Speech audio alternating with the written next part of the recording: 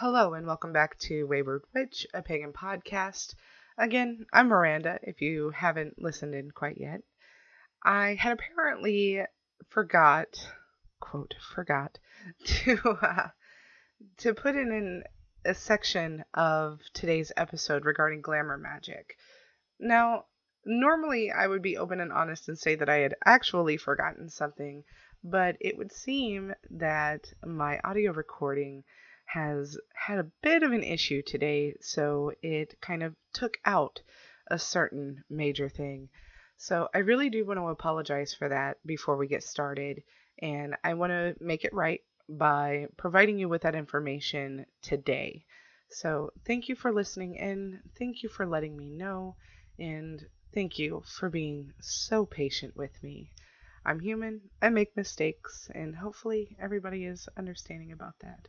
So, without further ado, let's get started. Glamour magic is always that particular magic I absolutely hate talking about, mainly because people expect to magically change their appearance with a spell like they did in craft. I do hate to bust anyone's bubble here, but magic doesn't work that way.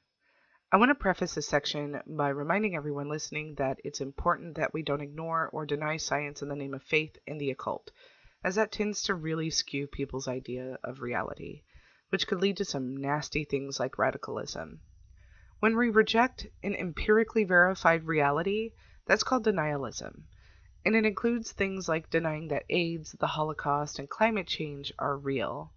Just like science and history agree that all of these things are real and had happened, science agrees that you cannot change your hair and eye color with a swish of your hands. Just use hair dye and colored contacts. Continuing on. I feel like glamour magic could be more aptly called confidence magic. This practice lies in the witch's intent to put on a facade or air about them that makes them seem a certain way. Intimidating, confident, alluring, demure, whatever it may be.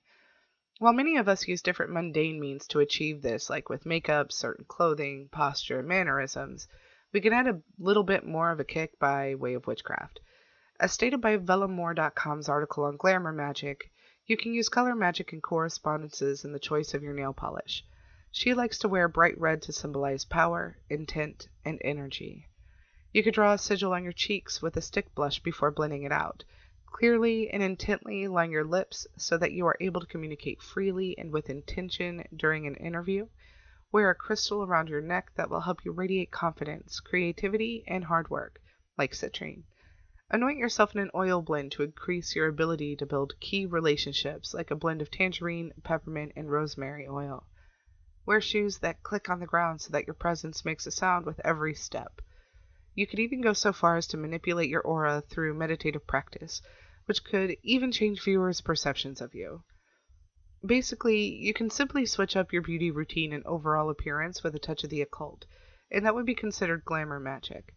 I would also like to add a personal note and say that I've regularly found myself using glamour magic to come across softer and kinder to those around me when I was feeling less than warm towards others, which is incredibly helpful when working customer service jobs.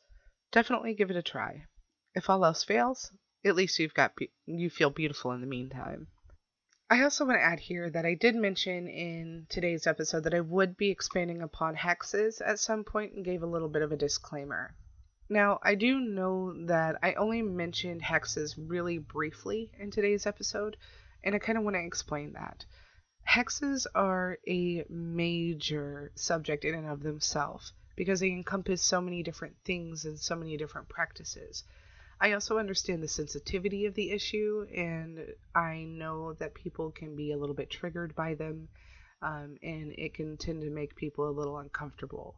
So while I did mention hexes and I wanted to give a bit of a disclaimer because of that reason, there will be an episode completely and solely dedicated to hexes for a couple of reasons.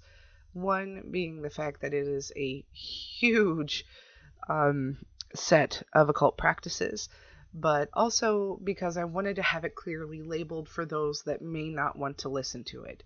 While I personally believe that we shouldn't shy away from any kind of information, I also have a little bit of empathy and understanding to those that don't want to take in that information for whatever reason they may have. Maybe they do see it as sacrilegious towards their own belief set. Maybe that kind of thing legitimately scares them because of a lot of the things that we see in the media by way of movies and TV shows and even news articles touting, evil devil worshippers sacrificing babies to Satan kind of thing. I want to make it to where they can see that that's what that episode is about and completely bypass it if need be. Because I try to be a little bit understanding there. So that will definitely be coming this month, if not very soon. And yeah, I just wanted to make that a little bit clear. I do want to thank everybody again for being so patient with me. It's been a bit of a doozy of a day. For those that do follow me on my personal social media, you understand what's going on. I'm obviously not going to air all my personal stuff out here. But yeah, it's been a little bit rough. So in the meantime, thank you. And for the second time today, as always, be kind, be brave, be unstoppable. See you next time.